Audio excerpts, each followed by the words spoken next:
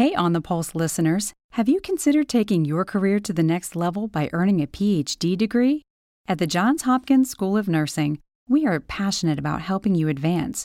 Our PhD program offers a one-of-a-kind opportunity to build the skills you need to develop and implement scientific research that can change the world. And most full-time Johns Hopkins Nursing PhD students are 100% funded with a stipend for the first 3 years of study. Visit nursing.jhu.edu/onthepulse to learn more and apply. Hi, I'm Tamar Rodney, and you're listening to On the Pulse, a podcast from the Johns Hopkins School of Nursing. On this podcast, we take a deep dive into the experiences of frontline providers and researchers. We explore their insights and invaluable stories of how healthcare works in today's world. Today's episode will cover monkeypox, the infectious disease that has been making headlines around the world. In early August, the Biden administration classified a growing outbreak as a national public health emergency. All while COVID-19 infections are still up and other infectious diseases seem to be taking stage as well. And joining us today is Mickey Dare, an infectious disease practitioner at Chase Brexton Healthcare and a PhD student at the Johns Hopkins School of Nursing. Welcome, Mickey. Thanks for having me, Tamar. Wonderful. So we have a lot to cover here. So how about us starting with, can you tell us what is monkeypox and how long has it been around and why exactly is it circulating now? Yeah, absolutely. Monkeypox is the hot and new right now. Another epidemic, or might be a pandemic. So monkeypox is a rare disease that caused by infection with the monkeypox virus. This virus is from the same part, when we talk about the same part in terms of the family of the viruses, as variola virus, the virus that causes smallpox. But it's milder and not fatal. And now, we talk about why now. As we know, viruses, they spread, they find human hosts, and then they travel. And viruses have no borders. And we have quickly learned that with the COVID pandemic, that how quickly a viral infection can spread from countries to countries, people to people. And some of the hypotheses by experts from School of Public Health and other experts from other public health agencies have talked about, why now? They think that we obviously have a history of monkeypox dating back to 1950s in a laboratory setting, and the very first human case in a little boy in 1970. And after that, fast forward 2013, the monkeypox outbreak in humans through prairie dogs in the US, and then the most recent 2017 in Nigeria, where it was a human-to-human transmission. So over time, the hypothesis is that viruses can spread through animals, but they also have the innate ability of mutating itself. And when they find a human host and can mutate in a human host, that's when it starts to spread. So we do think that it's been possibly spreading from the last few years. Some people are saying from 2017, it's been mutating in human hosts, and now it has become strong enough after the mutations have taken place. I don't know how many mutations.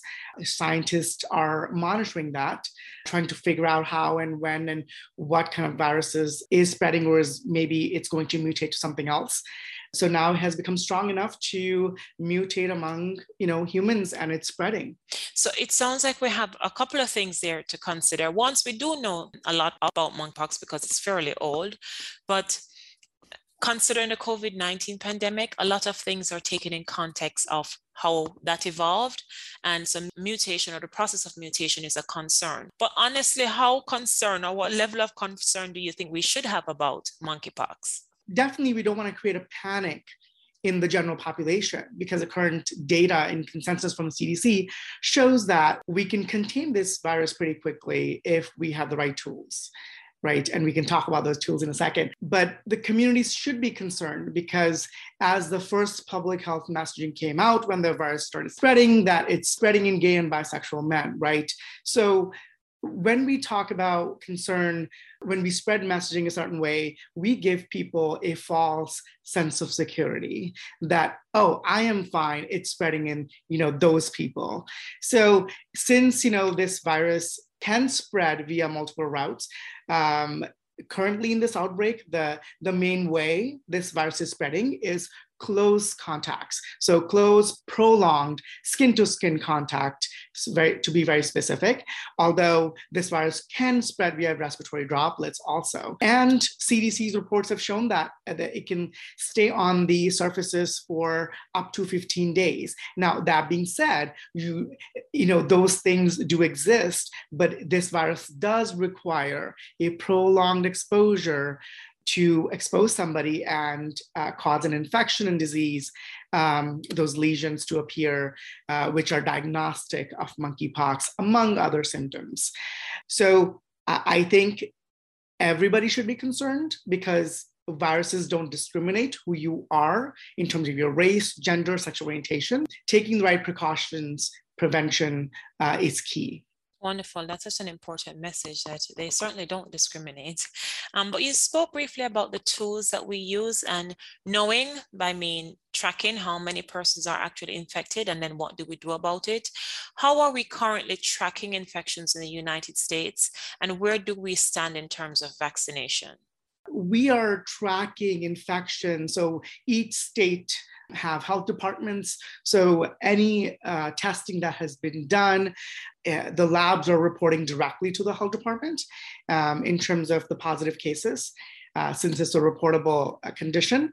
And all that data gets reported to CDC, where CDC has established the monitoring page where anybody can go and look at how many cases in different states.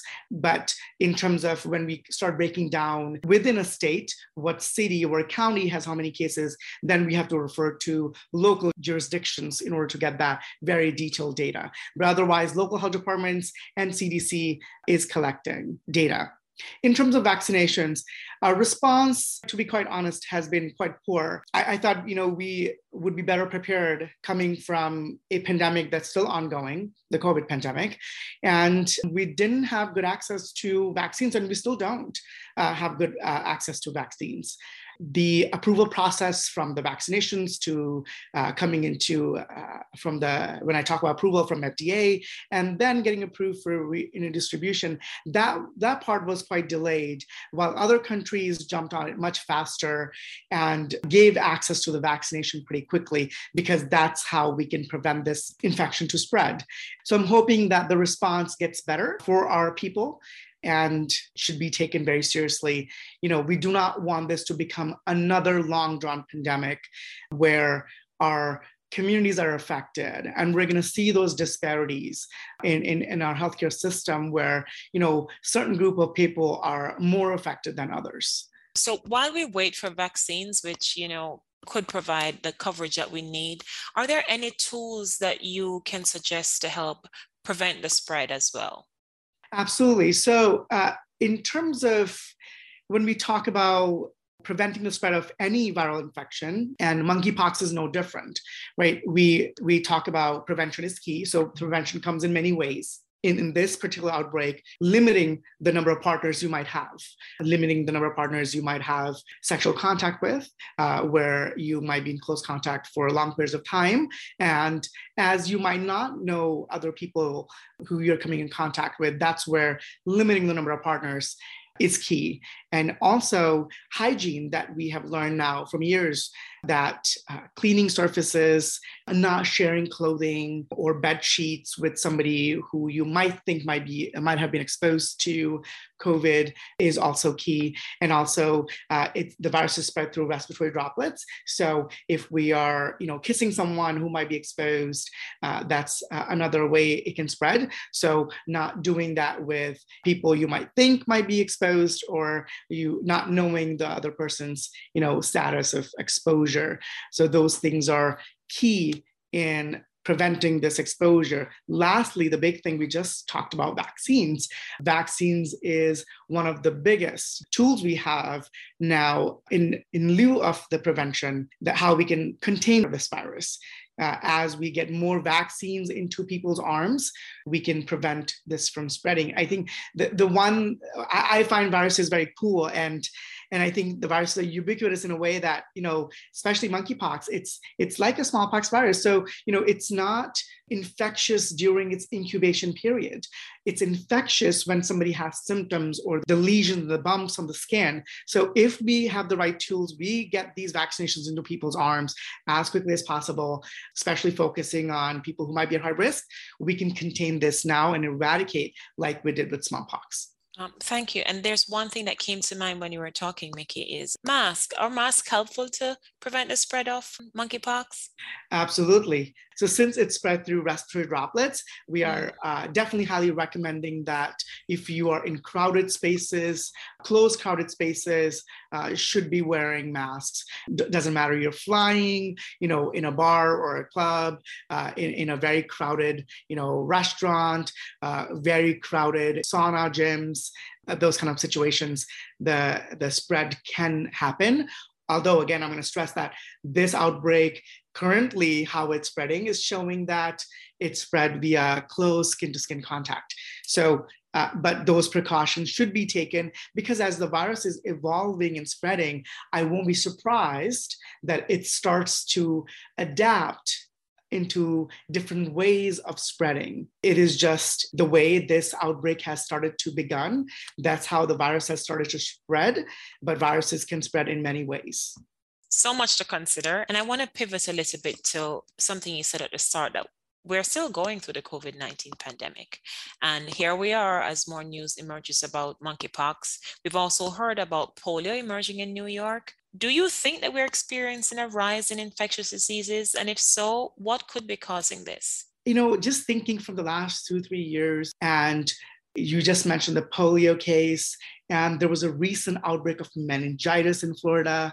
And so we're seeing all these infectious disease popping up from random spaces.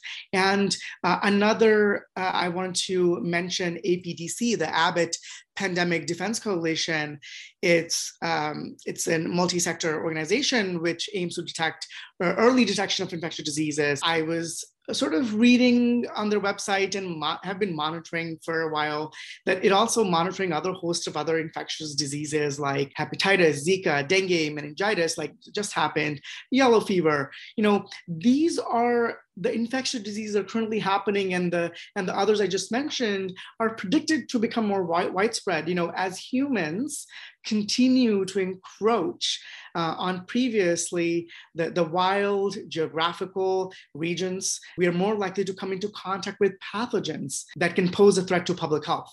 And also thinking from the climate change perspective, that also raises the risk of infectious diseases as the species and pathogens that carry the viruses or bacteria spread to broader areas because of the changes. Thank you. And that leads nicely into what I would love to ask you next, is about how do we communicate this kind of information to individuals as a whole?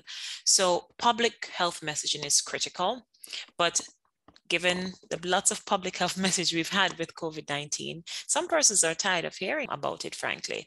And as professionals, how can we continue to communicate effectively so individuals understand the risk and are able to make the best decisions for themselves? Yes, absolutely. Public health messaging is so important. I think when the media blows out everything on the internet, with the different information from different parts of the country, everybody's confused. What do I do? Making sure that our communities are following evidence-based information from valuable sources like, for example, Johns Hopkins School of Public Health, CDC, WHO, which is providing live, accurate data in terms of spread, prevention, cases where the things are developing.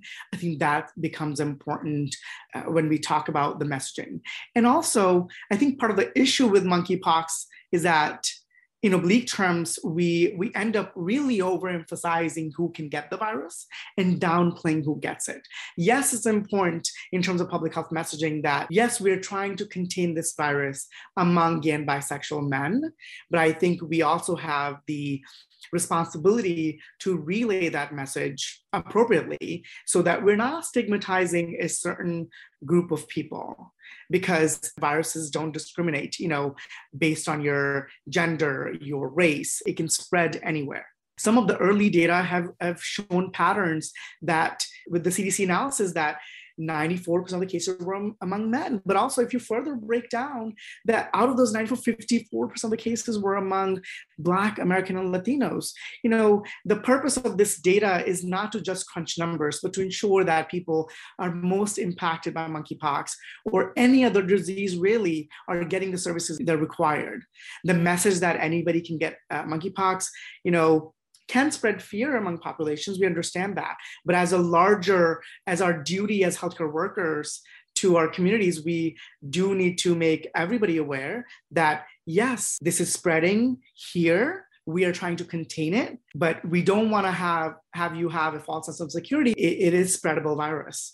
It's worth underlining that, while Black men appear to bear the majority of the monkeypox cases, it's not because they're Black, right? We also don't want it to become a racial identity characteristic when we try to relay information about a disease. Some people think that race is biologically active. There must be something in a brown skin that makes people become infected. So we don't want to spread that message either, because that's what the message started spreading with recent messaging from that, monkeypox was found in Africa, West Africa, and now it's spreading in the US. So I think culturally sensitive messaging is very important. And it's our duty as healthcare workers to spread that message through either social media, to our health center's website, and really directly messaging our patients.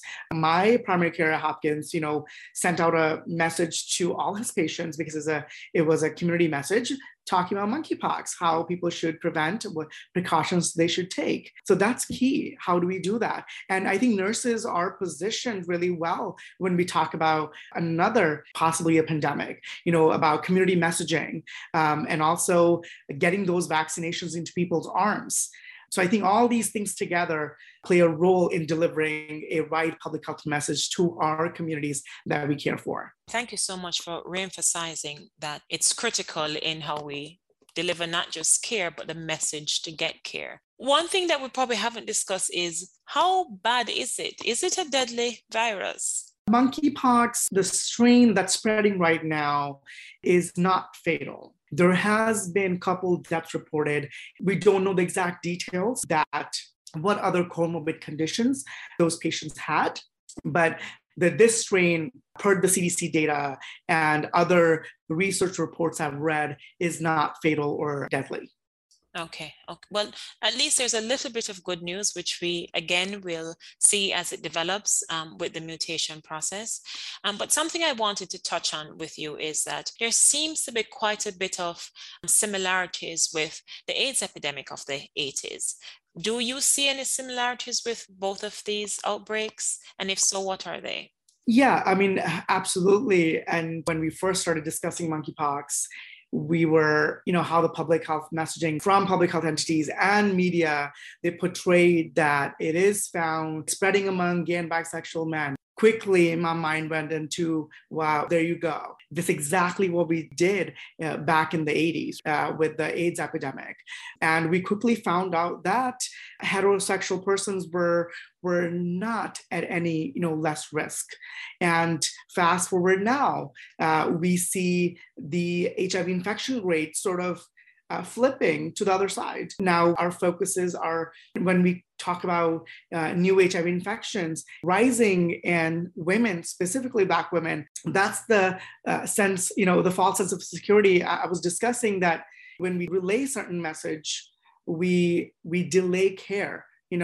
We delay certain modes of prevention practices, not just, among patients and communities, but also when we relay messages like that, we also misinform our providers, our doctors or nurse practitioners who are practicing, who are key in engaging and retaining patients in care. So historically speaking, when we talk about AIDS epidemic and then we talk about HIV prevention measures like pre-exposure prophylaxis, when it first started, everybody wanted all the gay men and bisexual men to go on PrEP to lower the infection rate, to control the HIV epidemic. Now we quickly are identifying that that's not the case. We need to put our efforts into other parts of our community also. As HIV infection rates are rising in heterosexual persons, we need to offer those measures to everyone. So I think misinforming our healthcare practitioners also happens with that messaging also, because then in a healthcare setting, when a patient comes to me, I might say that, well, you are heterosexual, you're not at risk of catching HIV, so I'm not going to offer or even talk about sexual risks and habits. So similarly, we're seeing with monkeypox, with the messaging we started to deliver, but luckily we in the healthcare setting, we quickly fired back when that messages came out and they were getting strong and strong. And at least I was among one of the ones at Chase Brexton, quickly presented in social media and clarified that. And another similarity is a stigma of labeling a certain community with a certain disease that came with monkeypox. And I'm glad that was caught quickly and we fought back and we're addressing it appropriately. Thank you for leading the charge in your practice as well. It's so critical to have responsible messaging, but also from trusted sources, because like you said, ultimately it delays care and you produce fear and reaffirm stigma that can be incorrectly placed. What would you say to someone who think they've been around another person with monkeypox? What should they do? So if somebody has been exposed to monkeypox, per the current data and guidelines, they do not necessarily need to isolate, but they do need to get in touch as quickly as possible to their provider and or the health department to get the monkeypox vaccine. The idea is that if we vaccinate people within 4 days, if we're lucky, or up to 14 days with the vaccination, we can blunt the viral response to becoming a severe disease or even a actual monkeypox viral infection of symptoms of flu-like symptoms or even lesions. So key is if you're exposed, contact, get the vaccination as soon as possible. Now, if you already have monkeypox, you tested positive for it, then you do need to isolate for up to 4 weeks or even more, depending on how last your symptoms are lasting. The key here is that if somebody has the skin lesions that are classic of monkeypox, those skin lesions have to completely resolve, the scabs needs to resolve and fall off, and the new skin has to come on the surface. That will tell us the infection has resolved. Realistically, we all live with families, communities, or with each other. Is there any safe way to be around someone with monkeypox? When we talk about in a household setting, in fact, these are the conversations we are having right now when we talk about public health, messaging also in households and congregate settings where people are living in a household and coming in long contact with each other, really isolating that person and practicing hygiene practices, cleaning surfaces is important, and not sharing towels, clothing, anywhere where the virus can shed and stay. And if somebody lives in the house using those things, they can wear masks. They can, if they do touch something, have clean right after them with, proper disinfectants, and really making sure that the laundry is done, clothes are dried, so that the virus won't live and spread. All very useful tips. And while I have you, I'm just going to go for more here, Mickey. So I know we're in the infancy of how much we know about monkeypox, but one of the concerns with COVID-19 is that people have been known to get it more than once. Can the same thing happen with monkeypox? Could you get it twice? The virus, this outbreak and the virus spreading right now, it's quite fresh.